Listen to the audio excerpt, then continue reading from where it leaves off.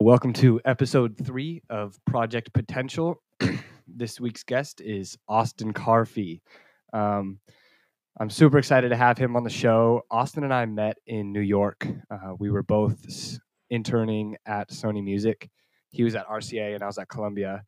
And he might have been the first person I really met at the internship. It was at orientation and we just kind of hit it off. And he was like, yo, let me get your number. Let's grab a beer. And it was just kind of the rest is history. And he was super fun to talk to. I always loved talking to him because I felt like it was just idea after idea with this man. Like it was crazy. We would just like sit down at a party or wherever and we would just go off and talk about music and creative and just anything. So I'm super excited for what he has to say during this episode. Austin is starting his own media company, Carfee Media. It is at Carfee Media on Instagram and carfeemedia.com, right? Yep. Cool. Yeah, thank you for having me, guys. Yeah. And also, Austin did our cover, that beautiful podcast cover. So we're super grateful for that. Yeah, super sick. And again, like it was a super fun process working with him on that. He just has idea after idea. I know Austin kind of well, so let's start off with a weird question. Austin, what was your childhood like?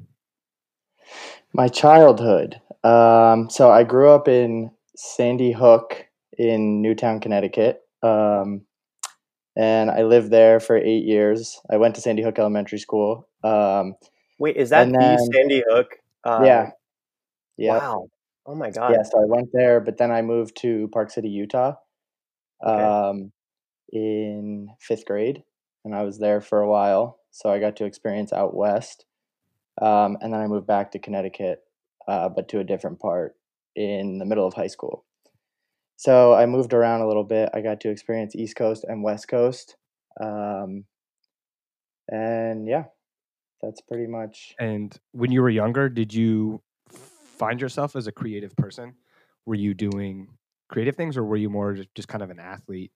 Well, so that's interesting. I think I was both. And I didn't really realize it then, but I realize it now that I really enjoyed like art class in elementary school. That was my favorite class. I loved creating. I don't think I was ever really like good. I always wanted to be good. But if I would ever go somewhere where I found myself bored or like I knew I would be bored, I would bring like a little sketch pad and I'd like be sketching, but it was never good. Like I just knew I liked it. So yeah, I definitely liked art and music. I got into percussion, guitar at an early age, and then percussion growing up through high school.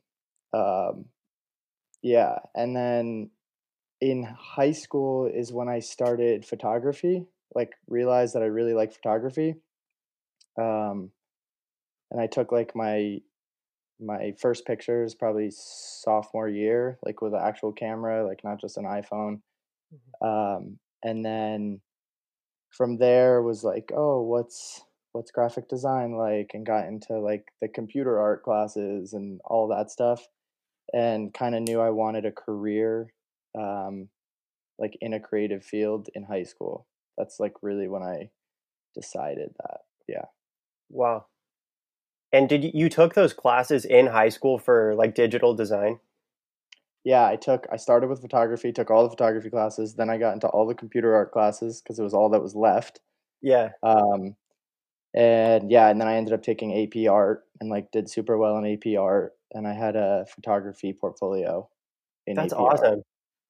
So it sounds like what you're doing now is like a combination of, growing up, learning how to play instruments, loving music, the digital design stuff you did, and then also your photography. It's cool. It's like a culmination of all of them.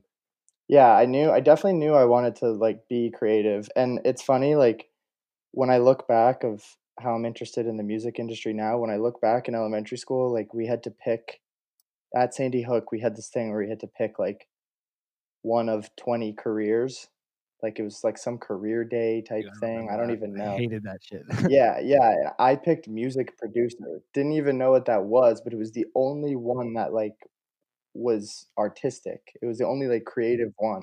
You picked up So music what? What was the second word? producer, which like I didn't even know what that was at the You just time. saw music. I just saw music and the rest were like boring to me, like accountant and like stuff I did not want to do. So That's crazy. I feel like a lot of people don't really recognize their passion early on.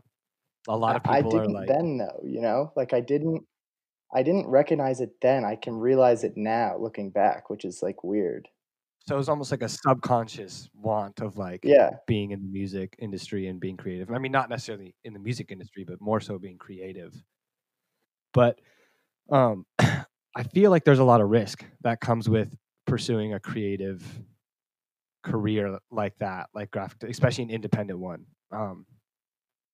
But from past conversations, and I'd love to get into this in a little bit, like you are very set on being your own boss and having your own company. But those two things are it's almost ironic to want to pursue a creative field and make enough money to be your own boss. Like where does your mindset come in with that? Because I know there's a lot of risk, and Yeah, I know so going back to high school. In high school I had like a moral dilemma of like I want to be a creative, but like I know it's tough to make money. Like it's tough.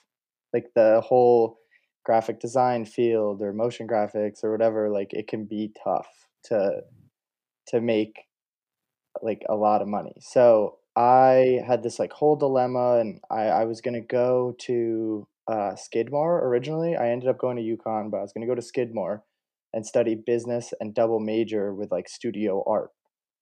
And that really wasn't what I wanted to do, but it's what I felt like would be good so that I could get a business background, but then still do art. But then I visited UConn and I went to this program called Digital Media and Design. That was my major. And they were heavily focused on business and like media and creating and art. So I ended up concentrating in digital media strategies for business. Um, but through those classes, all my projects were mocking stuff up for like pretend projects like mocking up the creative for like a BMW campaign or just like stuff like that every day, every week, like just constantly creating like mock-ups of these like things that relate to business, but it's like commercial art.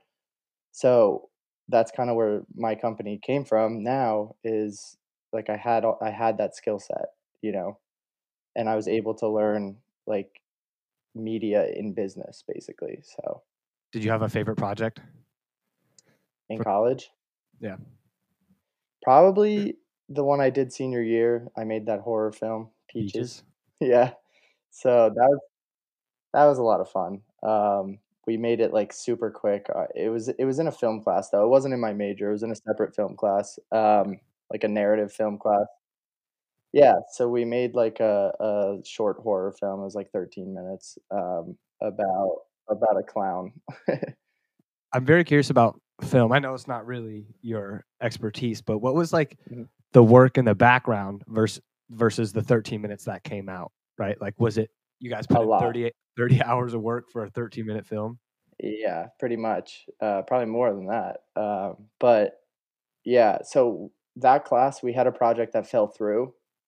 Um, a different film fell through. Like it didn't end up working out. Like we were unable to get back to our location and finish it and the whole bit. So me and like the kid I was making it with, kind of just like pivoted and made a different film. Uh, and we had to put it together quick. Like we wrote a script in like 2 weeks and then we had to get pre-production stuff done like really fast. Like when normally you want a year for this kind of thing. Like you want to like really plan it out. We had to do it quick and then we had like 3 days to shoot. And it's funny with the whole pandemic, we wanted to go back and shoot this last scene that we were like, oh, we could do it after spring break. And I told my buddy Ian, who I made it with, I was like, I don't think we're coming back. Like, I'm pretty worried about this whole COVID thing. So he was like, all right, like let's try to rush it in. So we like rushed filming, tried to get it done as quick as possible, and we ended up getting it done. And then COVID came, we never went back to school. So I'm glad we did. But that film was definitely like more rushed, but it was like a blast. It was super fun to make. Looking back on it, like it was just a great time and a great learning experience. So I would say that was probably my favorite. That sounds so fun. I'm sorry about COVID because I got to imagine like when you're filming, that just makes it you can't be in close proximity and everything. Well, we filmed right before, like we filmed like when it was just getting to the US. So we weren't like there was no like masks or anything. It was when they were like don't come back to school. So it was before Oh spring yeah, break. yeah, Yeah, so it worked out. But I've shot music videos recently, like with COVID, where you have to keep your mask on the whole time and you have to be careful the whole time. It's definitely more of a challenge. yeah. Are there like COVID themed music videos that you've done? No, no, Like not where they're wearing masks? Yeah, no, no. We let the artists like not wear their masks. yeah, But yeah, that would be interesting. yeah. That's awesome. And so, what have you been working on recently? A bunch of stuff, like a bunch of stuff. I've been all over the place. Like I said, like we were talking before this, I just got a project like reorganizing a flowchart for a wealth management group. Oh yeah, hmm So like that's like a whole you got to sit down and plan this thing out and like think critically about what the best way to design this is because it's no longer like let me just get creative. It's like it needs to make sense. So like there's a whole other element to it, but design's really problem solving anyway. So I think I can tackle it, but it's definitely one of those ones you have to sit back and like think about before you yeah. jump into. And do people approach you for? Did this wealth management company reach out to you and say, "Hey, could you do this?" Yeah, yeah, I know them, like, through or I know one of the partners through, like, my family, um, but yeah, yeah, pretty much. Is that how it typically is with clients? They kind of reach out to you, or do you? Oh, I mean, I guess you mentioned you sometimes do like cold DMs on Yeah, Instagram. I've DM'd people so I was telling you, we talked a while ago, I DM'd someone that's music I found really interesting, and I was like, "I know you're, like, hyping up your newest release, like, do you need a video?" And he ended up saying yes, and now we're in talks to shoot a music video, Wow. and I didn't really know him. So that worked out, and I actually ended up doing his album art. hmm So that's done, like, his track list and his album art, I designed. So that's done, and we're in talks for the music video, and, yeah, I just reached out to this guy through Instagram and ended up getting that. So That's awesome. yeah, so that's one example, but a lot of the time it's referrals. Like that's why getting to as many clients as I can right now is most important because if you do good work for them, the people that they know when they say, "Oh, hey, I'm looking for, a photographer or whatever," then they recommend you. So I'm trying to get to as many clients as I can. I'm like very much so in the grind phase right now where I'm up late just trying to get like put my best foot forward on my work um, for every client, you know. What is the feeling? Because I've thought about. I mean, I've never had to do, you know, digital design for anybody, but I always think of like, man, if someone reached out to me, like I'd be scared shitless. Like they're depending on their company's brand or like their image. Like they're depending on me to create something good. Like what are your emotions going, especially like with this wealth management? I'm sure this is kind of a first for you. Like what are your thoughts and how do you approach these processes? Yeah, I mean, the first thought is I want to do as good of a job as I can. So when you give something back to a client and the final product like they're really excited about and they express that to you, like there's no better feeling. Like that's the best feeling is to give like somebody reaches out to you for content and then you create it and they're like super pleased with it. That's like the best feeling. So that's what you strive to get every time is that like emotion out of them where they're like really happy with the final product. So, but yeah, I would say um going into those projects, you really just have to do the best work you can on any given day, you know? And you have to stand behind your work and say, like, this is the best I got. Like, this is as creative as I can be. Like, you can't take any projects lightly. Like, they all need to be, as good as you can make them. And then you have to stand behind your choices, like your design choices. It's discouraging, like when clients don't like what you've done or what you've chosen to do. Like that happens, every once in a while. They're like, "Oh, like I thought you were going to go a different direction with that," and it's super discouraging. But you have to kind of like not take that personally and just you know think that they had a different mindset of where the project was going to go, and then you have to pivot and make it what they want it to be. So yeah, I would say it's definitely like you have to be confident in your work and you have to stand behind it and say like this is the best I got on any given day on any given project. So Yeah. I can imagine in a creative field too, like everything is subjective. There's going to be a lot of people who like it, and then there's always going to be those people who are like, "Oh no, that isn't good enough for me." So, like, you're right. how does your mindset play into it? Because you mentioned about staying confident and standing behind your work. Um, is there anything that you do for your mindset and like to that has helped you kind of develop that confidence? Um, I don't know. I know you guys talk a lot about meditating and stuff, which is something that I've heard it so many times, and I really want to start doing Do it. Yeah. because I know how it's affected so many people and how it's helped so many people. So, is there anything that I do? I don't think so. I mean, when I get tasked with something really complex, I like to, if I'm stuck, just like part of my process is if I'm stuck, like I need to walk away and just like relax for a second. Like literally, I'll lay in my bed and I'll just like think through it like slowly. Sometimes you just need to step back and like just relax your mind, to be able to like untangle the problem that you're having. So Yeah. we just had a problem with our music video that I'm editing right now that should come out pretty soon, like within a week. Yup. Um, and my crew was like, I was talking to them about the issue, like with the edit, and they were like, um, "Oh, well, you have to redo those clips. Like, you have to It was about the color grade. They were like, you have to regrade them." And I was like, We should not have to do that because there's no way to get like it perfectly matched again." So I was like, we should not have to do that. Like, there's got to be a better solution. So I literally like took a shower, like laid down, and then I thought of something like that I would never have thought of if I didn't step away.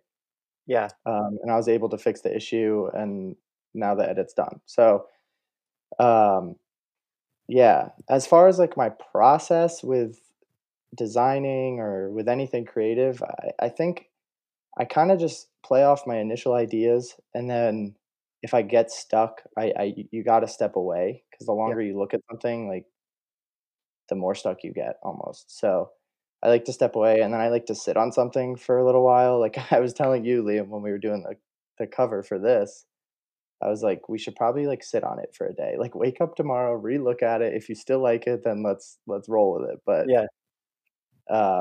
yeah. So I don't know It's if that great. answers your We're question. very happy with it.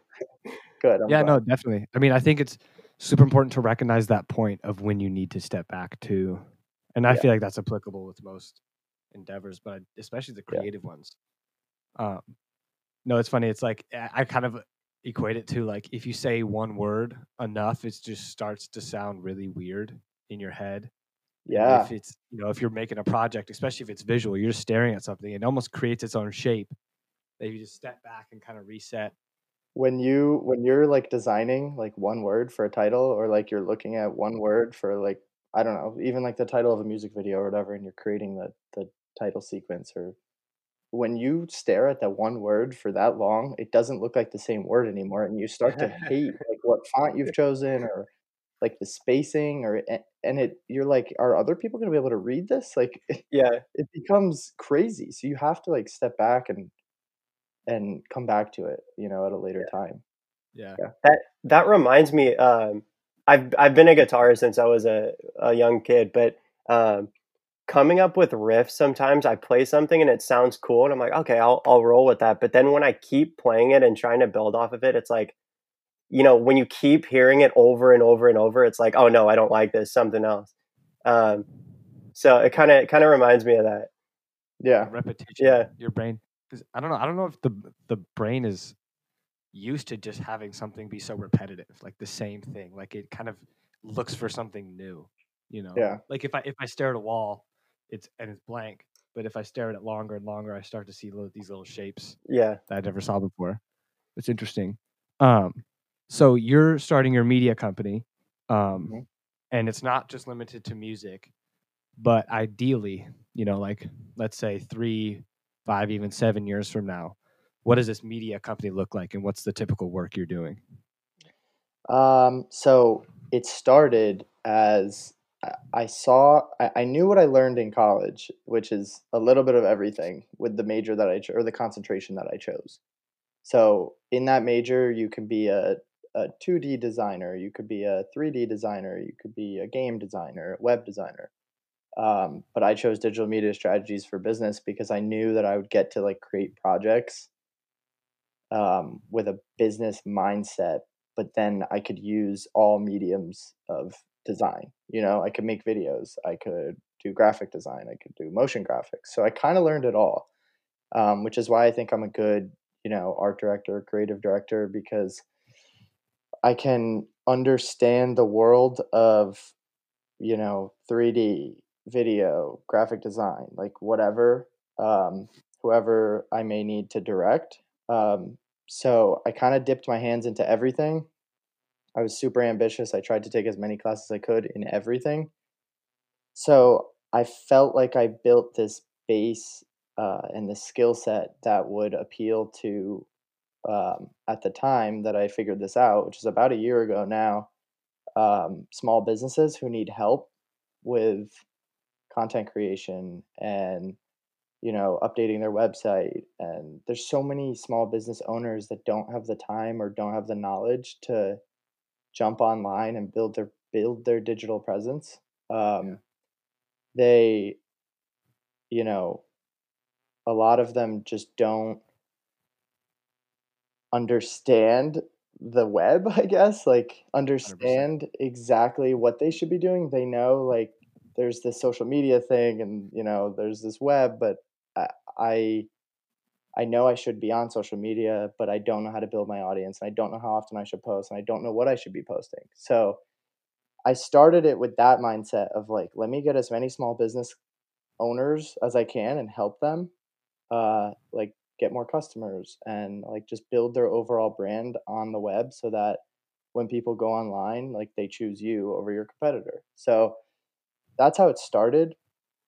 And then my love for like music and working with artists kind of like came in. So now I'm doing everything. Like it's truly just like a creative agency, Carfi Media. So um I'm doing music videos. I just did album art.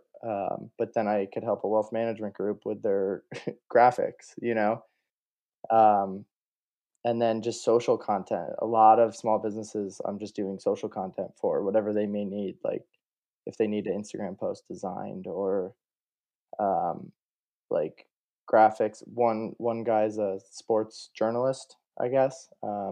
So I make a lot of graphics for his stories that like direct people to read his stories post games or game day graphics just to get people excited about the game and then to read his stories like for swipe ups on Instagram, stuff like that. So that's how it started. And I want to expand the small business sector and keep helping people with their graphics because I honestly really enjoy it. And I don't charge a ton of money because I know that they're not going to invest a ton of money into their, you know, digital presence until they know that it's working, really. So I want to increase quantity there, I guess, with clients.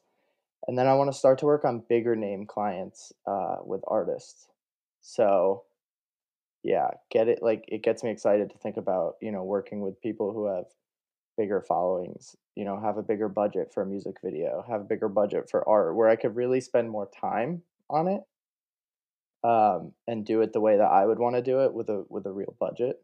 Renting locations, getting the best camera possible, having a bigger crew, stuff like that. So, uh, 5 years down the line, I hope to be, working with bigger artists, having more employees, um, and just, yeah, overall expanding. I wouldn't say going in one direction. I'm kind of all over the place now, and I like that. I like that I'm making content that's different every day. So Austin worked at RCA. He did a mock marketing campaign with some other interns, and they won. The summer we both worked there. And then was it this past year during the school year that they asked you to be freelance? Yeah, they asked me. I don't know what month it was. Maybe February, January. Okay. To come on and do like temp work for them, Right. because their creative department was really small and they needed a hand because RCA is like, I feel like it's growing. They're getting bigger name artists. They're signing more artists all the time, so they need a bigger creative department. So they asked me to come on and do what I was doing basically in the summer, Okay. which was motion graphics design. So, but you decided to step back from that, right, to pursue Carfi Media. Yeah, it was a big leap, and it was like eating at me for a while. That like, did I make the right decision? Did I do this? Did I do that? But I do think it was the right decision. I worked there for like about 3 months from May to August, sometime in August. I ended up stepping back because I started my company really in January, but with school, I was just doing some projects, like some random stuff.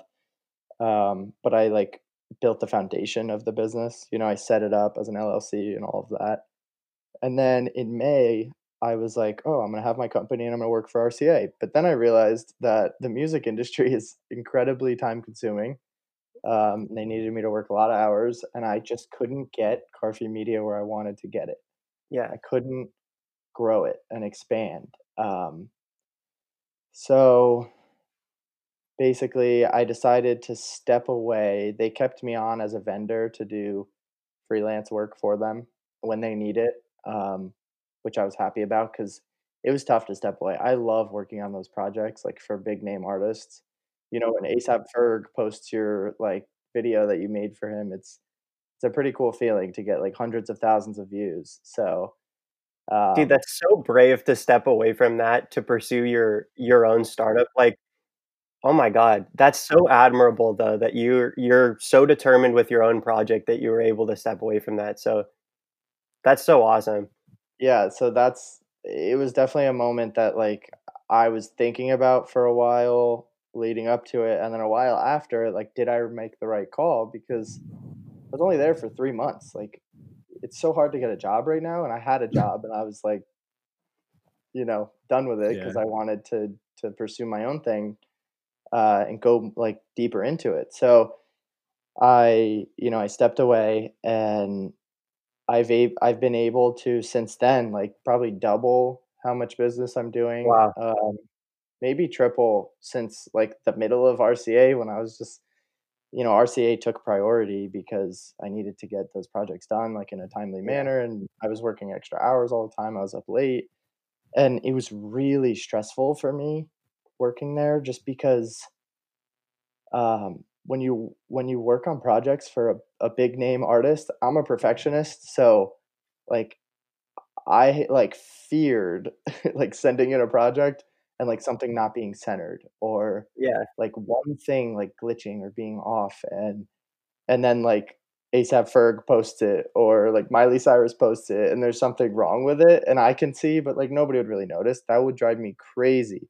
So it was stressful for me to work on those projects, but like you gotta love that like pressure and that stress. Like it was definitely like a privilege to work on those. But since then, yeah, I've definitely enjoyed being my own boss, and trying to build my own thing. That's like sort of what I've always wanted, and I kind of realized that in college. In high school, I realized I want to be in a creative field, and in college, I realized that I kind of want to be my own boss. I think through my internships, I was like, I don't really want to work a 9 to 5. Or in the media world, it's been like 10 to 6 usually for for those companies. But yeah, I kind of realized like I take a lot of pride in building something myself and then growing it. Like that's Wow. super like gratifying to me. That's amazing. And like I've got to imagine, do you have more creative control obviously with your own brand? Like at RCA, were they telling you, hey, this is what we want, you got to do it this way? Whereas like what's the difference between the two as far as your projects go? Not just like the management, but what you're creating. They let you kind of work on your own. Okay, that's good. You know, they there's guidelines for what you do, general guidelines for like, how you do things, but um for every artist it's different what creative they want. So if you're making like a pre-roll to roll out like a new music video for an artist, like you have to, create something that matches their brand. Yeah. So I'd say it was different. Um but ultimately your name's not on that work Oh, that it's you just RCA. did. It's RCA. So when you have your own company, it's Carfi Media that did that work, and that's like super exciting to me, and that's what I want. That's what I love. Um, so yeah, so I That is went all that is in. so cool. Thank you. Yeah. Like that's such a brave move. I'm trying to get my head around that. Just like you're working with these celebrity musicians and like having a blast, but just the mental fortitude it takes to make that decision is amazing. Just fully Wow. determined too. Um, talking about this internship, I mean, I know like an internship at Sony is pretty competitive, and like especially in the digital field, like a lot of people are getting into it.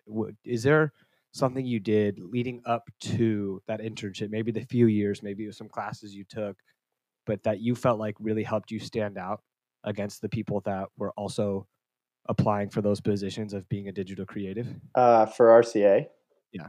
it was probably iHeart that got me RCA. I would say just the content that I made at iHeart. I think being in the music industry, and I made some pretty cool stuff at iHeart that I was proud of. I think that got me. I think that was what set me, apart to get me into RCA. I believe. So um, what was the type of stuff you're doing at iHeart? iHeart. I was a graphic designer, so RCA was motion graphics. iHeart was graphic designer.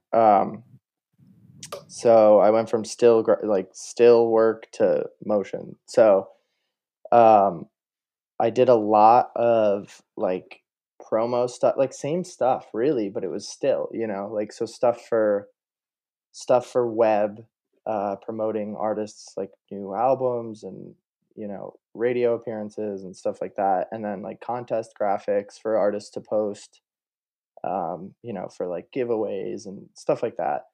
But the coolest thing I did there, I would say, well, there's a couple things that stand out, but um, the most challenging project I think I've ever had, and the coolest one was probably designing the podcast cover for Spit, which is a podcast with 23andMe and iHeart. Oh wow. Um, yeah, Like so the that gene testing or the yeah, hereditary thing. yeah, they have a partnership Yeah. with iHeartRadio, where they created a podcast. Hmm. Um, and there's been like Mike Posner's been on there, John Legend's been on there, like there's big names on there. Tim McGraw. So it was my second day. I think first day was onboarding. Second day, they're like, "Hey, we have a project for you," and I was the one who had to come up with like the design of this podcast cover. I had never done anything like that. Yeah. Um, So I came up with all these different ideas, and then like I was working with the creative director of iHeartMedia. Basically, I was like in his office showing him all my ideas, and we eventually went with one, and then I tweaked it for like 2 weeks, just like changing it, like subtle little changes, and working with, the people on the podcast and the creative director. And eventually we landed on something that's still there today. It's been like 4 something years, I think. Wow. Timeless And Art it's by Austin super. Carthy. What? Timeless Art by Austin Carthy. Yeah. So it's super cool to see that like still standing, and I'm really proud of it still. It's like a spit splatter with like the genes, like the rainbow genes on the 23andMe stuff. It's like the genes in the background of the spit, and then it said spit through the middle of like the splatter. Dude, that's awesome. How do you come But up with yeah, this stuff? That's one thing I was wondering too, is like, how does it come to you? Do you set aside time in your day to like brainstorm, or does it just kind of like come to you throughout the day? So in terms of one specific project, I usually just think of a lane to go, and then I just take it. I don't waste any time. I just like do it. Yeah. And then if I don't like it, then I'll step back and be like, what don't I like about it? How can I change it? Um, I used to set aside time to brainstorm more like business ideas.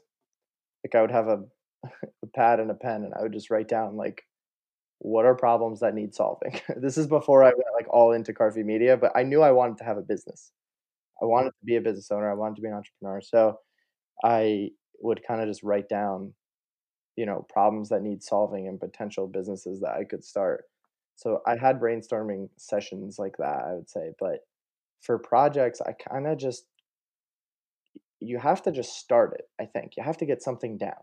Like even when you're the most stumped ever and you're making like a podcast cover, you got to just get something down, and then you can look at what you don't like about it and kind of pivot from there. So I don't think I have any brainstorming when it comes to a project. Got to put something down, whether it's on a pad or on the computer.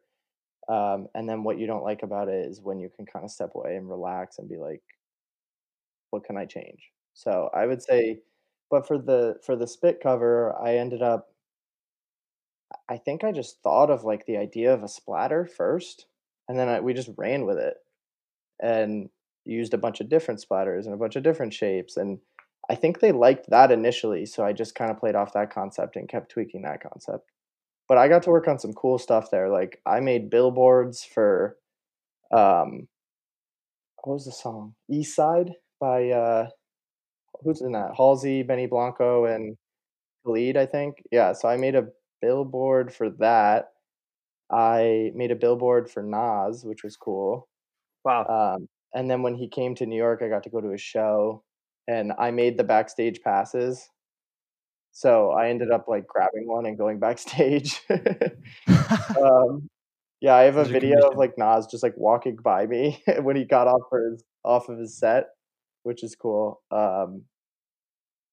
But yeah, super cool projects there, and I think that's what got me RCA. And I was interested in that just because of my love for music all along. So I got iHeart, which got me RCA, I think. And how did you get iHeart? I had a connection. I had a portfolio of graphic design, but then I had a connection to the CEO of of Oh, Wow. iHeartMedia. Yeah. well. So I That'll think help. they pulled some strings and got me in. Yeah. So I feel super fortunate to have gotten that. And then um, they were able to hire me because I had a graphic design portfolio. Like I was capable. And I learned so much there. Yeah. So I think that was a huge stepping stone for me. Like I think iHeart set up everything really. Wow. Wow. So So you just kind of took it and you, again, like I think I'm seeing this reoccurring theme of just kind of recognizing what's right for you, right? Like yeah, whether it's working on a project and you're stuck, you have to recognize that you're stepping back is the right thing to do. Or you working at RCA, you have to recognize that you didn't have enough time to pursue Carfi Media, or working at iHeart was like, oh, I like, this is what I want to do. Like, this yeah. is great. I'm going to keep pursuing this. That's awesome. The thing about RCA is I knew I wasn't going to be there long because I wanted my own business. Like I think it was Kevin O'Leary, from Shark Tank. Oh yeah. I saw something with him once where he's like, "There's two types of people. There's the type that is okay getting a salary and working for someone, and like they want to be given orders and follow them, and they're okay with like what they know they're going to make annually. Like I don't even understand that. Like I'm just Yeah. not wired that way. Like I want my own thing that I can make as big as I want. Like I get excited at the thought of like spending the rest of my life trying to grow my company as big as I can make it. And like I don't Yeah. think I'll ever be satisfied.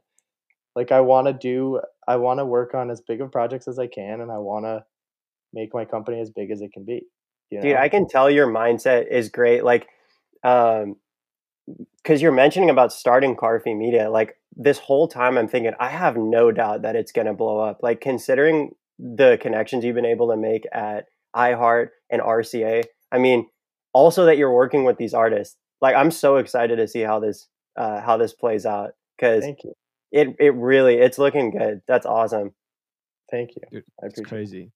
So I mean, I guess this kind of plays into Carfi Media and to the scalability of it. And you could equate this to COVID or not, but relating to music, how do you see digital design playing a bigger role in the music industry moving forward? I mean, you can see the steps that they've already taken, like Spotify having canvases. Yeah. Like there's such an emphasis now on like visuals to music, which I don't think was there before.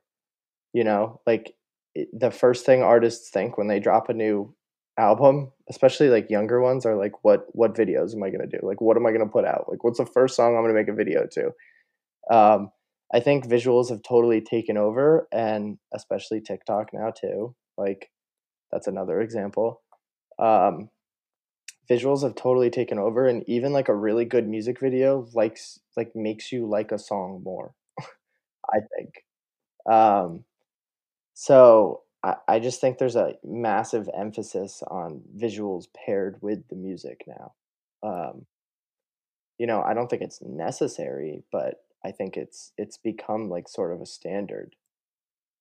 Even like album art, like people pay attention to it more and more now. When before it was like, it could be anything. It could be like a red square and the song. It's not going to affect the song, you know? Yeah. Yeah. Do you see? Because I read an article actually recently because I'm working with the band Jack Lando, and I was thinking about cover art, and it actually mentioned when making cover art, you have to consider the playlists it might be on, That's because interesting. they were saying like if you're scrolling through Rap Caviar and then you see a certain cover art and it doesn't fit with the rap theme, then you're less likely to pick it, which is just crazy to me how finite I mean, how like small these details are becoming with visuals, because it's like something you don't even think about. But like the way that music is changing, right? Like Spotify playlists are I'm not even gonna say they are the future. Like they're the present. Like that's the difference between a 100 million listens and 100,000 listens on a song. So it's just kind of bizarre, like how everything kind of plays into each other, right? Like artists, yeah, they do have to depend on visuals when they're creating campaigns and stuff.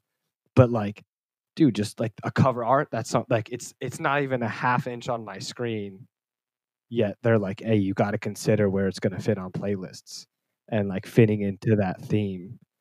Um, it's just crazy. I feel like it's such a fun industry to be in because it It changes so is. quickly. Yep. You know what I'm saying? Yep. So, man, it's nuts. I don't know. Scrolling through Spotify too, like unless you're playing the song and it's taking most of your screen, it's just that tiny little square when you're going through a playlist. So like I wonder how that plays in, like grabbing enough attention from a little image, Yep. you From a know? little Yeah, you have to think about that when you design, like, how big is it gonna be? Like, we were talking about that with the cover for this, like, it's not gonna be that big. You're not gonna see the tiny, tiny details. So if you want them to stand out, like, they need to be bigger or, they need to be a different color or whatever. You have to think about you always need to think about where your content's gonna live. Like, that's the first question I ask people is they're like, "Oh, I need a new, you know, marketing, you know, like a sign or something or a banner." And I'm like, "Well, where's it gonna go?" Like, what wall is it gonna be on? Where are you gonna put it? Because it's important to think about those things first. Even, like, down to color, like, if it's gonna be made for print, I need to change the color mode that I'm working in. If it's gonna be digital, I need to work in RGB. If it's gonna be for print, I need to work in CMYK. So it that's, like, the first question I ask is, "What are you using it for, and where is it gonna be?" Um, so yeah. But how does that play? Because I feel like it's everywhere. You know what I'm saying? With when it comes to music, that album art is literally everywhere. It's like on a Spotify playlist. It pops up when I'm listening on my phone. It's also being posted on Instagram, and maybe it's a logo on YouTube, and then maybe it makes it into a blog. Like, how do you approach that when you're like, oh, dude, this picture will literally be on 14 different media For sites? album art, Yeah, or just music in I general. Yeah, think just something that matches the vibe of the album, but it's also, like, eye-catching and just well designed, you know? I don't think there's much more that you can really think about other than, like, does it match this person's brand, the sound of this particular project, and I guess just make it really well designed and eye-catching if you want it to be eye-catching. Like, if it's a very in your face kinda album, then you have this very in your face kinda art. Um, yeah. Wow. That my favorite album cover is Dookie by Green Day, 1994. It's that explosion, and there's like a million things happening going on in that one scene. Um, yeah, but that's one of those eye-catching things I think of. It's not simple, but it's just like it's an explosion. There's like a monkey holding a pile of shit. There's like people fighting. There's an airplane. Like it's just crazy, but it's I don't know. I've always loved that the design that went into that. dude, I don't know if there's gonna be album art like this. 'Cause I feel like, 94 vinyls were still kinda going, CDs were popular, but you, like, held that physical record. Like, you looked at it, but, like, they didn't even like, if you click the song, they didn't even try to put the whole album art in it. Like, they're literally like, "Look at every detail," right? Like, I don't know if that type of art is really gonna be prevalent in music I'm looking at it right now. Yeah, that's because wild. people are moving away from that physical Yeah, like, even if just the sketch idea of it, like those sketch details, like yeah, that's super cool to see in person, if but that's like printed on a vinyl, like a cover, yeah, you it's could fucking look sick. through that whole thing and appreciate it. Yeah, but on a little tile on your phone, you're not gonna see Yeah, those not gonna details. see that. It's very different. That was 100% intended to be, like, held and looked at and made bigger than they are today. Yeah. So, yeah, design definitely changes. The where it lives, especially through the music industry, changes all the time. And I know with there's kind of a general principle of like the more anything, the lower the quality, right? Like music is being produced at a crazy rate, and there is so much shitty music out there Yeah. right now. Yeah. But the same, like, could you say the same thing with album art and cover art and music, like visual design? Like, there's a ton coming out. Are you seeing like a higher percentage of album arts that are you're just like, oh god, like who? Okay, like you took a Photoshop class in high school. I That's don't it. know about album art, but, like, it's funny, designers have, like, a joke about Canva? Yeah. Like, I've seen designers before, it's actually someone I worked at iHeart with, like, she has a really, really good Instagram, like, designs stuff every day, like, always is putting out content, like, she's super busy, but still designs stuff for her personal page all the time, which is something I wanna get better at. A lot of people do dailies, which is, like, just creating something every day, um, which I wanna be better at, but I'm just, like, so focused on trying to do my best for the clients that I have who need content every day that, like, I feel like I don't have the time to make something for myself, but anyway, she's constantly putting out content, and something she posted the other day, which I laughed so hard at, and she's like, "It's true," like, um, she just posted something, it was, like, looked creative the way she did it, like, it was a cool design, but it just said, "Canva doesn't make you a graphic designer." Like, everybody's using Canva, like, to run their social accounts, which is great because they're making it look better than, like, screenshotting their notes on their phone or Yeah. something to get a point across, which is awesome. But, like, it's funny, like, there's new technology, I guess, or, like, platforms for people who don't know how to use Photoshop to get content out and to design content, and it doesn't make you a designer just because you can do that and make it look, like, decent. So, it's funny, like, you said that because I think that there's more people out there that are thinking that, they can make content, like, nice looking content, um, where it actually, probably could be better done with a designer. So, it's funny. Like, I'm sure there's a higher rate of, stuff that artists would look at and be like, "That's not like, I could do that probably better for you." I'm sure that drives you crazy. Do you just look at something and go, wow, that probably took him like 5 minutes to throw that together? Yeah, like, on a Canva template or something, like, I'm like, "Can you hire me? Because 'Cause I'd like to do that for you."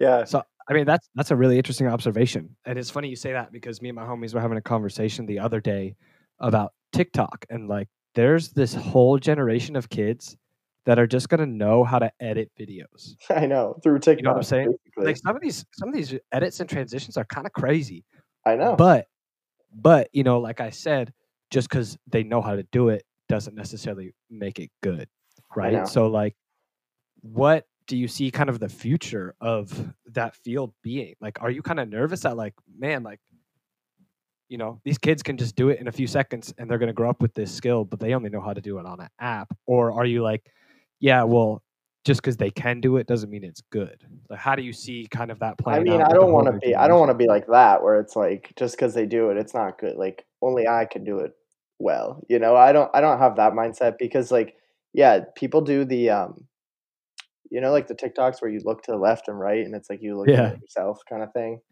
That's like it's like a whip pan, like, it's where you, like, move the camera and you cut there, and then you pick it up on a camera move, basically, um, which, like, I use that in music videos or in, like, movies or anything. In Peaches, there's one because we had to cut, so I just whipped, and then we cut, and then we picked it up again on a whip, where it's all blurry and you can't tell when you make the cut, and that's, like, something that's widely used on TikTok by the average person with their phone now. So it's like it's interesting. Do I worry that people, like, regular people on TikTok can, like, edit and stuff? And not really, like, I don't think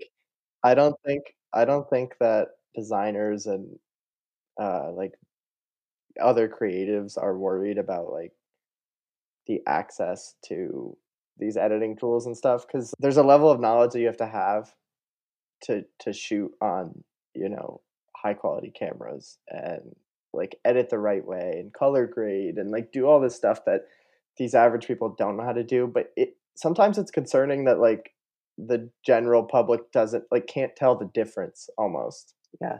But I guess if you see 2 things side by side, you would know the difference. Like, if you shoot something in 4K on your iPhone 11 or whatever versus on a RED camera and you color grade it nicely, you're gonna see the difference. You know Yeah. what I mean? So, Do you yeah. think people like in more of a, I don't know if subconscious or intuitive way, maybe like if they try to define the difference, they couldn't see it, but they know. Like if at the end of the day, they know. Yeah, I think if you put 2 things side by side, you'll know, you know?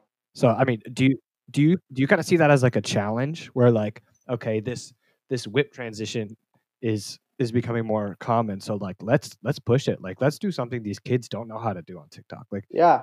Yeah, I would say as, people who aren't in the creative field, like, are able to get these new skills, you have to then take your content further. Like maybe a whip pan now is basic. And yeah, like you said, like now we need to come up with an even cooler transition, something that can't be done editing on your iPhone on TikTok. So yeah. That what you were saying about how people can't notice the difference, it reminded me of 2 years ago. I was at, there's a music festival in Napa, I'm from the Bay Area in California, and, I on one stage, the band Muse was playing, and I'm a guitarist, and seeing the guitarist Matt Bellamy playing is, like, insane. I mean, he is so good. And so on Yeah. the other stage across the field, there was the Chainsmokers playing, and, the guy pulls out a guitar, and he plays this little tiny riff on the guitar that I probably could have played in 5th grade when I played guitar for, like, a week or a month or something, and people are like just going wild. And I'm just thinking, as a guitarist, especially after seeing Muse, I'm like, what are you doing? No, you can't do this. Yeah, but like when you're not presented with that better option, sometimes you're just like, this is good. It's like designing on Canva. Like, if you're a small business owner and you design something on Canva and you're like, this is good. But really, if you talk to somebody, like if you hire Carfi Media, maybe we can brainstorm something, that's even cooler and we'll get you more clients or more customers. And um, if we make ads, like it'll be more eye-catching than a Canva design. And you'll be able to convert more customers and, increase your revenue. So I feel like that's such a frustrating thing about art nowadays is like the Chainsmokers sell way more records than Muse, but that does not mean they're a better band. yeah, And I feel you and like, I talk about this all the time, I feel like. dude, Like oh my God. there's these like raw artists out there that are so good and they're so talented. And then there's the ones that are actually making like serious money. And I don't think they have half the amount of talent that they just got lucky. Um, and we talk about that all the time because one of my favorite things to do is like discover new talent that you're like, wow. Like for me, working with artists or meeting artists, like top tier artists, is so much cooler than any other kind of celebrity. Yeah. Something about like musicians is so cool to me. Like I just admire it so much. Maybe because it's like a very creative field, or maybe because I grew up like playing music or and just appreciating it. But like I have friends that, like, are in a band or make music and are just, like, crazy talented, and I like, admire it and appreciate it so much, and then, like, they're not making any money, but then you see the people that are, and I'm like, "Well, these people could do it way better." Like, they just haven't been given the chance yet. So, yeah. And do you find it self-limiting at times as an artist, as a graphic designer, that you want to make something palatable for the masses without getting too like, getting too complex? Because I feel like music is like that too. Like, I'll use the same example. Muse is like really complicated, complex music. I mean, as a guitarist, I'm like, what the hell? It's just breaking barriers of kind of guitar playing. But something so simple like the Chainsmokers, obviously they're really, really popular. Um, how is that an art? Also, do you want to make something that's like simple and catchy, um, or something that's bigger but might not be as popular? Yeah, I know exactly what you mean. Um Yeah, the people that put so much into it and it doesn't come through to, like, the general population, you know? But then, like, that super simple song with, like, a regular chord progression or whatever that's in every, piece of pop music is on the radio. Yeah, I know exactly what you mean. And you're saying how does it relate to art? Um, do I wanna make something that's simple and more I think I think more complex in art, depending on what it is. Like if it's motion, the more complex you make it, the more appealing it will be. Like so, if I make a if I make a motion graphics design that's like a promo or something, and I just like make the text move in the screen or something, that's not gonna be as catchy as if I have, like, much more going on. So I sometimes I used to just make these, like, simple things, and then I would be like, "Okay, I'm happy with it." Now when I finish, like, I watch it a couple times, and I'm like, "What can I add to this that's gonna, like" the more that's going on, the more you're like, "Whoa, this is cool," you know? Like, even when you see, like, Monday Night Football or, like, if you just watch any commercial and you see the motion graphics that are going on, like, it's not just the text coming, like, into the screen, like, on, like, NFL football and stuff, it's, like, a lot of 3D. But if you, like, look at the details, like, there's way more going on that you don't even realize. So I would say, like, the busier you make those things, not busy in a bad way, like, you can't understand what's going on, but subtle things, um are more appealing and catch your eye better. From a design standpoint, I'm pretty simplistic though. Like for still design, I like something simple and clean. Um, I don't like having a bunch going on in that regard. But I think with any motion, the more you do, the more you put into it to an extent. If it's like crazy busy, it's like too much. But the more work you put into it and the more like fine details you can add, I think the better it resonates with people. Mhm. Um, so yeah, I don't know if that answers the Yeah, question. definitely. And it's got to be like kind of subconscious also. And I know like Liam could tell you about this also in marketing. I don't know anything about that, but like you said, a commercial, there aren't there always kind of like subconscious or subliminal messages that your brain picks up on, but you're not consciously aware of? Like, how does that come into play uh, in art? I mean, so for like, I know for certain brands, like if you want to bring color science into it, like the certain colors you use give off feelings. Like it's just like how we're wired. Like yellow is, more of a happy, positive vibe. We talk about this with, the TikTok that we're doing, Liam. Oh yeah, shout out everybody. You go follow Dose Music on TikTok. Dose Music. Yeah, if you want to listen to your new favorite music, give it a follow.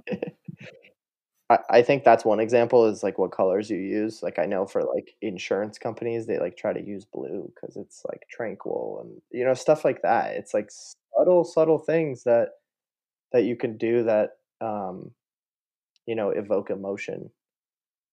I think anytime that's important, you should take it into consideration with like color and the motion that you're using. Like if it's a very calm type of advertisement or commercial, like you shouldn't do anything too jumpy and like stuff like that. It's funny because I think in art, like what you're saying with motion graphics in principle kind of definitely translates over to music, right? Like it's kind of this weird line of like, what do the consumers perceive versus what's actually there, right? Like personally, Chainsmokers is not for me, and it's on the framework. It's pretty simple. Typically, it's like 4 chords talking about like, hey, let's go to Paris, let's go fall in love, blah blah blah, Backseat of your like a simple Rover. guitar. Yeah, exactly. But like realistically, like that is high quality production, and there's probably a lot more like textures and sound design that we don't understand, which is pretty baffling because I don't know. It's just such a weird concept to me of like, how do you balance that? Like we were saying, going back to the artists that are really good, but not as digestible to the masses, while you have pretty basic artists that are. But maybe that's why. Like there was a Kanye quote, and if you don't like Kanye, I'm sorry, guys, but he said like art is supposed to be dividing. Like if everybody likes your art, it's kind of hard to label it as art because it's supposed to be new and it's supposed to be challenging, right? Like I don't know, you name any influential artist, like the first rappers, everybody was like, what the hell is this music? Like this will never be on radio, right? And now it's the biggest genre in the world. Like same thing with Skrillex and like electronic music. When it first came out, it was so dividing. So I guess that's another thing is like there's this period of introduction where people are not consuming this music, but like where is that exponential curve of like, oh, like rap sucks, biggest genre in the US right now. You know what I'm saying? It's almost like you just kind of have to be relentless. Another genre that I feel like is growing is like I don't even know how you label it, but it's like maybe you know better, Liam. But it's like the um, like screamo type rap, like the Josiahs of the world. Um, Yeah. like, did 6ix9ine start that with like his sort of like yelling form rap, and then it kind of got. I mean, I think he's a little bit different than like a Josiah, but I feel like that's growing. I feel like there's like an appeal to that now. Yeah. X was definitely an influence there. Right. I feel like that's growing, and it started as like, what is this? Like, Yeah. like, Years ago. that's like that, but that's pretty divided. Like, still not a lot of people like that. Yeah. And I only like, certain people who do it, certain artists, certain songs. But like I feel like that's a good example of what you're talking about. 100%. I feel like music has always been that way too, because I'm thinking back to like when Jimi Hendrix first came out in the 1960s, it was like, what the fuck is this? I mean, it was just so influential and crazy. And another example I think of is like when Queen was trying to release Bohemian Rhapsody, it was like, what are you doing putting a 7-minute song on the radio with these like opera section? And it was, there was this objection to it. Yet now it is like one of the greatest songs ever written. And I think just breaking down barriers in general, it's like you release it and people are thinking, what the hell is this? And then it really, really starts to speak to people. Man, it's interesting. Because it's like, I mean, there's got to be for every Bohemian Rhapsody, there was like 1,000 that didn't work, right? There's those people that are like, oh no, this 7-minute song this will be it, man. This will work. And I don't know, like this is all like hypothetical and rhetorical, but like I just wonder what it is, because like is it really the quality that people will digest? Like, is 3 years from now Josiah going to be one of the biggest rappers because people realize it, or are they just going to get so hammered with people screaming over trap beats that they're like, all right, fine, right? Like, I'm reading this book called I'm reading this book called The Song Machine, and it's this guy who kind of breaks down how pop music came to be and like kind of the history of music. And he, at one point in the book, says, he's like, this is the first time I don't know, I think he was talking about a song that came out. I think it was like a Flow Rida song. But he's like, this is the first time in my musical history that when I first hear it, I don't like the song, but the more I listen to it, the more I like it. So I don't know what it is about music and like these new genres, but it's like this curve of this sucks, this sucks, this sucks. Well, going back to the visual thing, Josiah, I got interested in Josiah because of the Lyrical Lemonade video for Crisis. It's one of my all-time favorite music videos. I think it's unbelievable. And after watching that video like so many times and enjoying it, I was like, let me add the song. Like, I'll work out to the song now. Like, so I think like visuals can make you like a song more. Mm-hmm. And somebody also in this genre is, Tokyo's Revenge. Yeah, dude, he's sick. Yeah. So like he's pretty much in that genre, I would say. And he has that song that was like all over TikTok. What's that one? Do you know what it's called? Thought? Was it Thought? I don't know. I think it's Thought. Oh wait, no, that was different. No, I think it's good. Is it Good Morning Tokyo? Yeah. Okay, so that one, that song, like how many TikToks have you seen to that song? So then now are you like, oh, I've seen so many people like dance well to that song and I've enjoyed those videos. Now do I like that song? Like, I think the visuals can really help, even just like push a genre that's kind of unorthodox. And I think it can make it more widely accepted. Like at first, if you just heard that song, you might be like, "Why is this guy screaming?" Like, calm down, sir. Yeah, like I don't know if this is for me. And then you see all the TikToks to it, and you're like, "Oh wait, like a lot of people like this, and maybe I do now too." You get like convinced. Do you think it's that social validation maybe for some of that? I think like, I think part of that, yeah. They like it. Like that's how. That's. I feel like a lot of people, have that influence. Personally, I think more like about the music itself. I know you do too. Like artistically, like do I like what this person's doing? Like do I respect it? But yeah, I mean, I'm definitely influenced socially too. I must be. Like if you Oh, go to like Yeah, in college, we all are. Yeah. yeah, if you in college, if you go to like a Darty and you listen to what was the first Chainsmokers song with Halsey? Closer. Closer. Closer. Okay. Liam, So that Gonzaga. freshman year, like fall Freshman semester, year, dude. Gonzaga, I just remember Oh that my playing God. so much.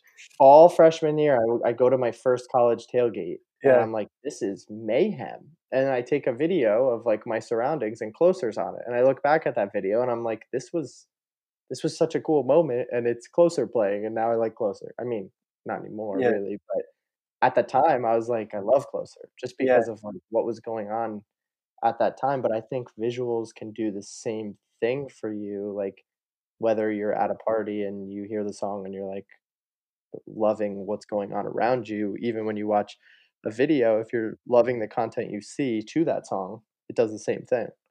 And I feel like that's a big piece of how artists stay relevant. I mean, we've definitely reiterated how you have to have a. I mean, not you don't necessarily have to, but I couldn't name a top 10 artist that doesn't just have a crazy strong visual presence. But when it comes to music videos, apart from the press side of things, I feel like that's what keeps artists. Well, not maybe what keeps them popping, but like it's another large contributing factor. Like that's what Drake does so well. So well. I don't know, like That's your not his favorite, music. Liam. Yeah, fuck you, Ryan. that is not my guy. I was listening to Tuesday. I'm sorry. Before I started this. Oh God. But dude, like he just creates these viral moments so well. Like when that one song where he was just handing people money. Yeah. What was that song? I don't know. God's Plan. It doesn't matter. Yeah, God's Plan. And then that No Guidance video with Chris Brown. Like where he's just like, is that the dance off? Yeah. Yeah, dance off. I was at RCA. Like I ended up making the GIFs for it. I got to see it like way early. I made the GIFs for it. I cut some like trailers for it. Yeah, that was I loved it because like I was like behind the scenes on it, I think. But it was funny. Like he was really funny in that. Drake's not afraid to like do that stuff, you know. Pop Star is so good, but that's Khaled's song, I think. Right? Dude, I couldn't even. I don't know much of his music, but what's the song about he's like. He's Hotline like, Hotline Bling. Yeah, that's the music video I remember where he's like dancing in that colorful thing and he's in an orange jacket and he's just like, yeah. There's been a lot of recent ones with Drake that like I can picture those music videos because they've done a phenomenal job. The one with Future where he's like a garbage man and then he's working at McDonald's, like you know all those. That one's great. And then what's the one at the Nike compound? The newest song. Oh, Life is Good. Yeah. Oh no. Laugh Now, Cry Later. Yes. Dude, I feel like an old man. I'm so out of touch with like, because when I'm thinking music videos, I didn't know that they're still really relevant. Honestly, like I love old music. So like my favorite music video, "Hot for Teacher" by Van Halen, 1984. Like that is a fucking funny music video. I love it. But yeah, that's so cool because I don't really think. It hadn't occurred to me that music videos are so relevant. When I think of music videos, I'm thinking like MTV in the 80s and like, you know, that sort of thing. But that's super cool. Part of, you know, you ask about like my process and stuff. Part of my process, I would say, is to watch, like, I watch a lot of music videos. Like, they can get you inspired for anything, for the text on the video, transitions, just overall concept. Like, I love music videos. Like, I love making them and I love watching them. So, I like to just like hit the music tab on YouTube and just watch anything new that comes out. I know Just consuming. Vivo does a good job of like they used to have like I don't know if it's not Vivo Discover, but it's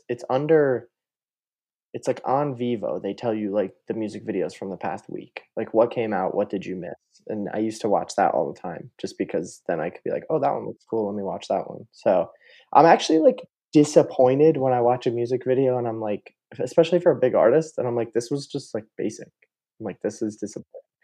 Or like even Lyrical Lemonade, like if one comes out and it's like kind of boring, I'm like, well, what the heck? Like you guys make so many good ones. Why is this one not good? Like but it's subjective. Like they were probably very proud of it, but personally, I didn't.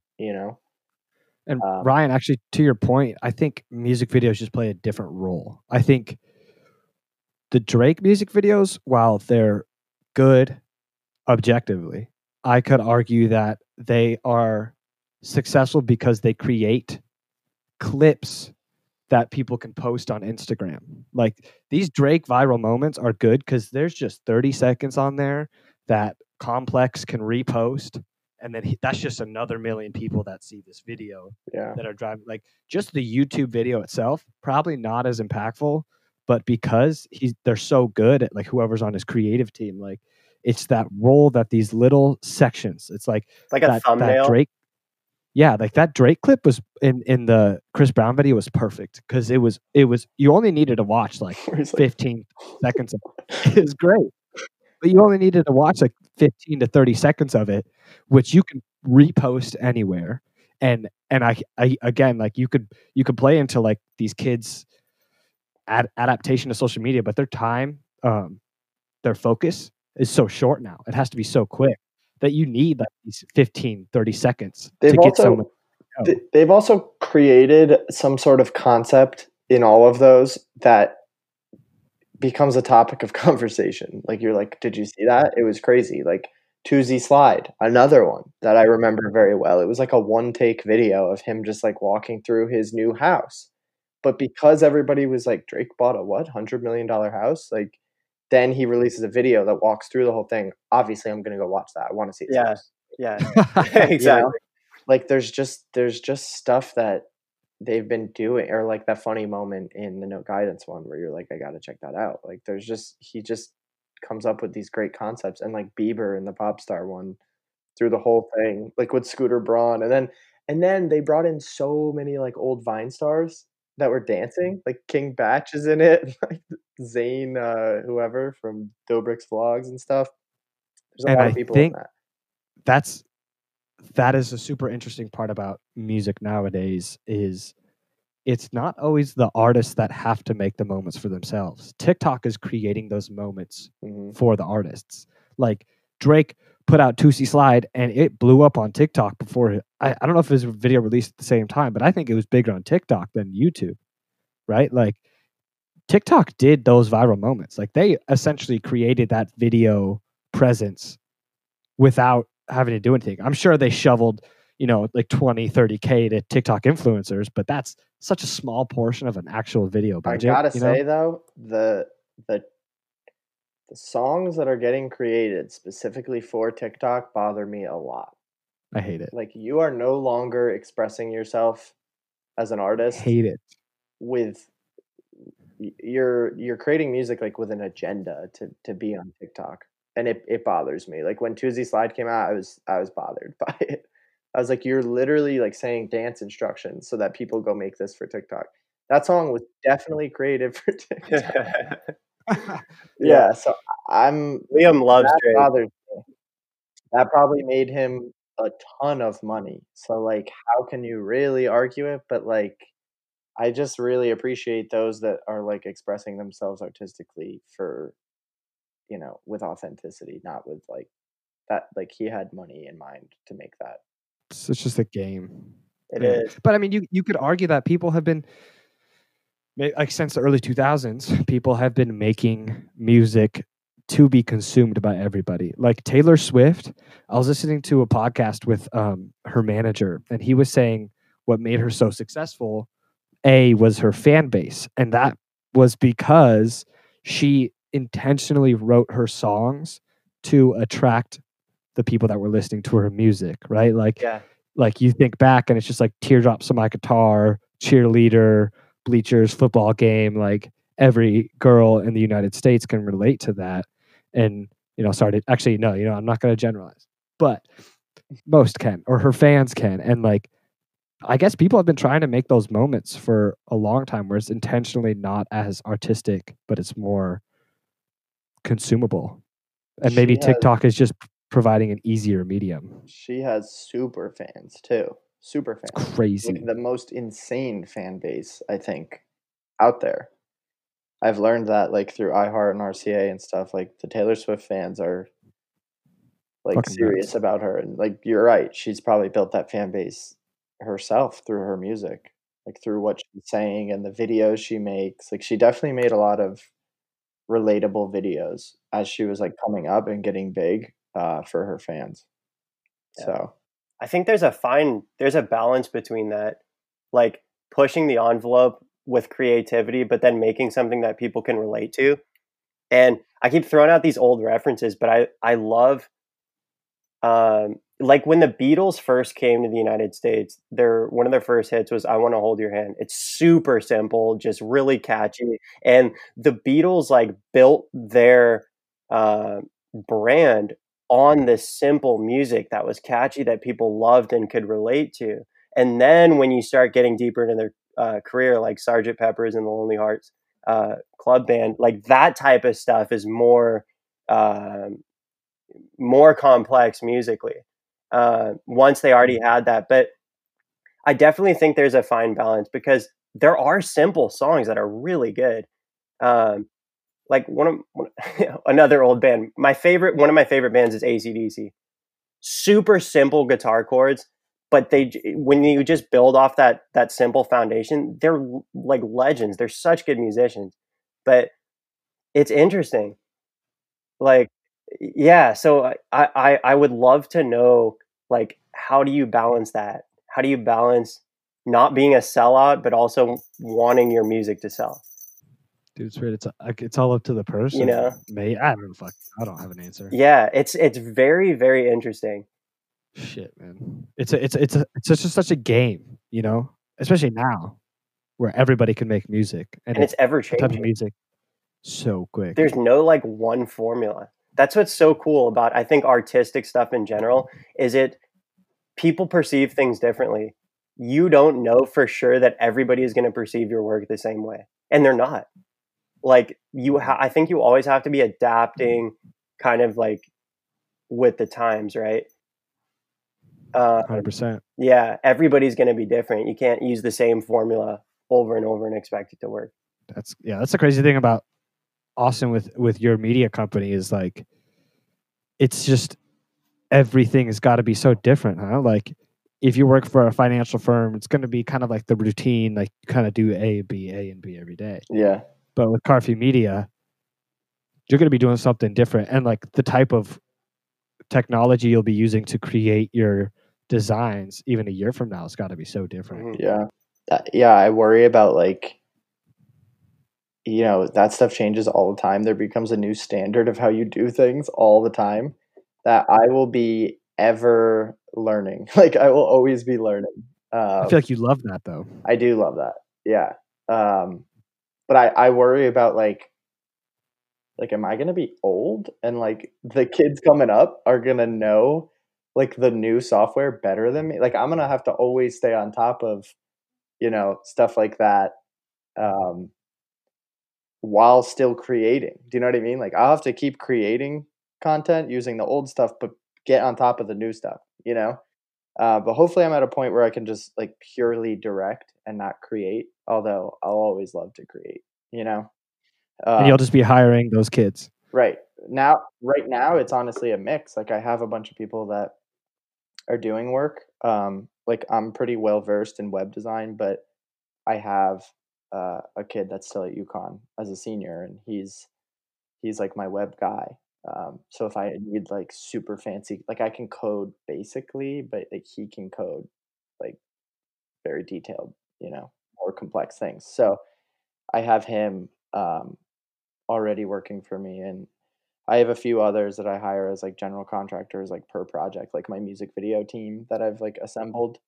Um, they they shot with me once, and like I'll use them again in the future. But I think there's so much content to be made. Um, I want to give people an opportunity, like younger people who are super talented, an opportunity to create content in like a bunch of different genres, the same way that I get to and I got to get to where I am and like learn how to work with like a wide variety of clients. So I want to give younger creatives the same opportunity. Um, through Carfi Media. So that's like part of my plan to expand. I already have some people now, but I want to keep expanding in that direction. And then eventually just completely be the director of it all and have, you know, a motion graphics designer that I can trust, or a bunch of them, and graphic designers that I can trust. But like as of now, I do a lot of the work. And then as I grow, I'll have to have, you know, another one of me or a couple more of me uh, to work with me or for me. So Sick. Well, I think it's a good place to stop. We're at about an hour and a half. Yeah, it's perfect. So yeah, Austin, thank you so much for joining us. Thank you for Everybody, having me. again, he is at Austin Carfi on Instagram. His media company is Carfi Media. That's the Instagram handle. And carfimedia.com. There's some artist listeners, so if you guys need anything, he's the man. Super easy to work with, super creative, and just the future of design. Oh yeah, we're excited to see where you go. I'm sure we'll have you on again. Also, this was so great. Thank you, man. Yeah, let's talk down the line and see how Yes, things have sir. progressed. Yes, sir. Thank you, brother.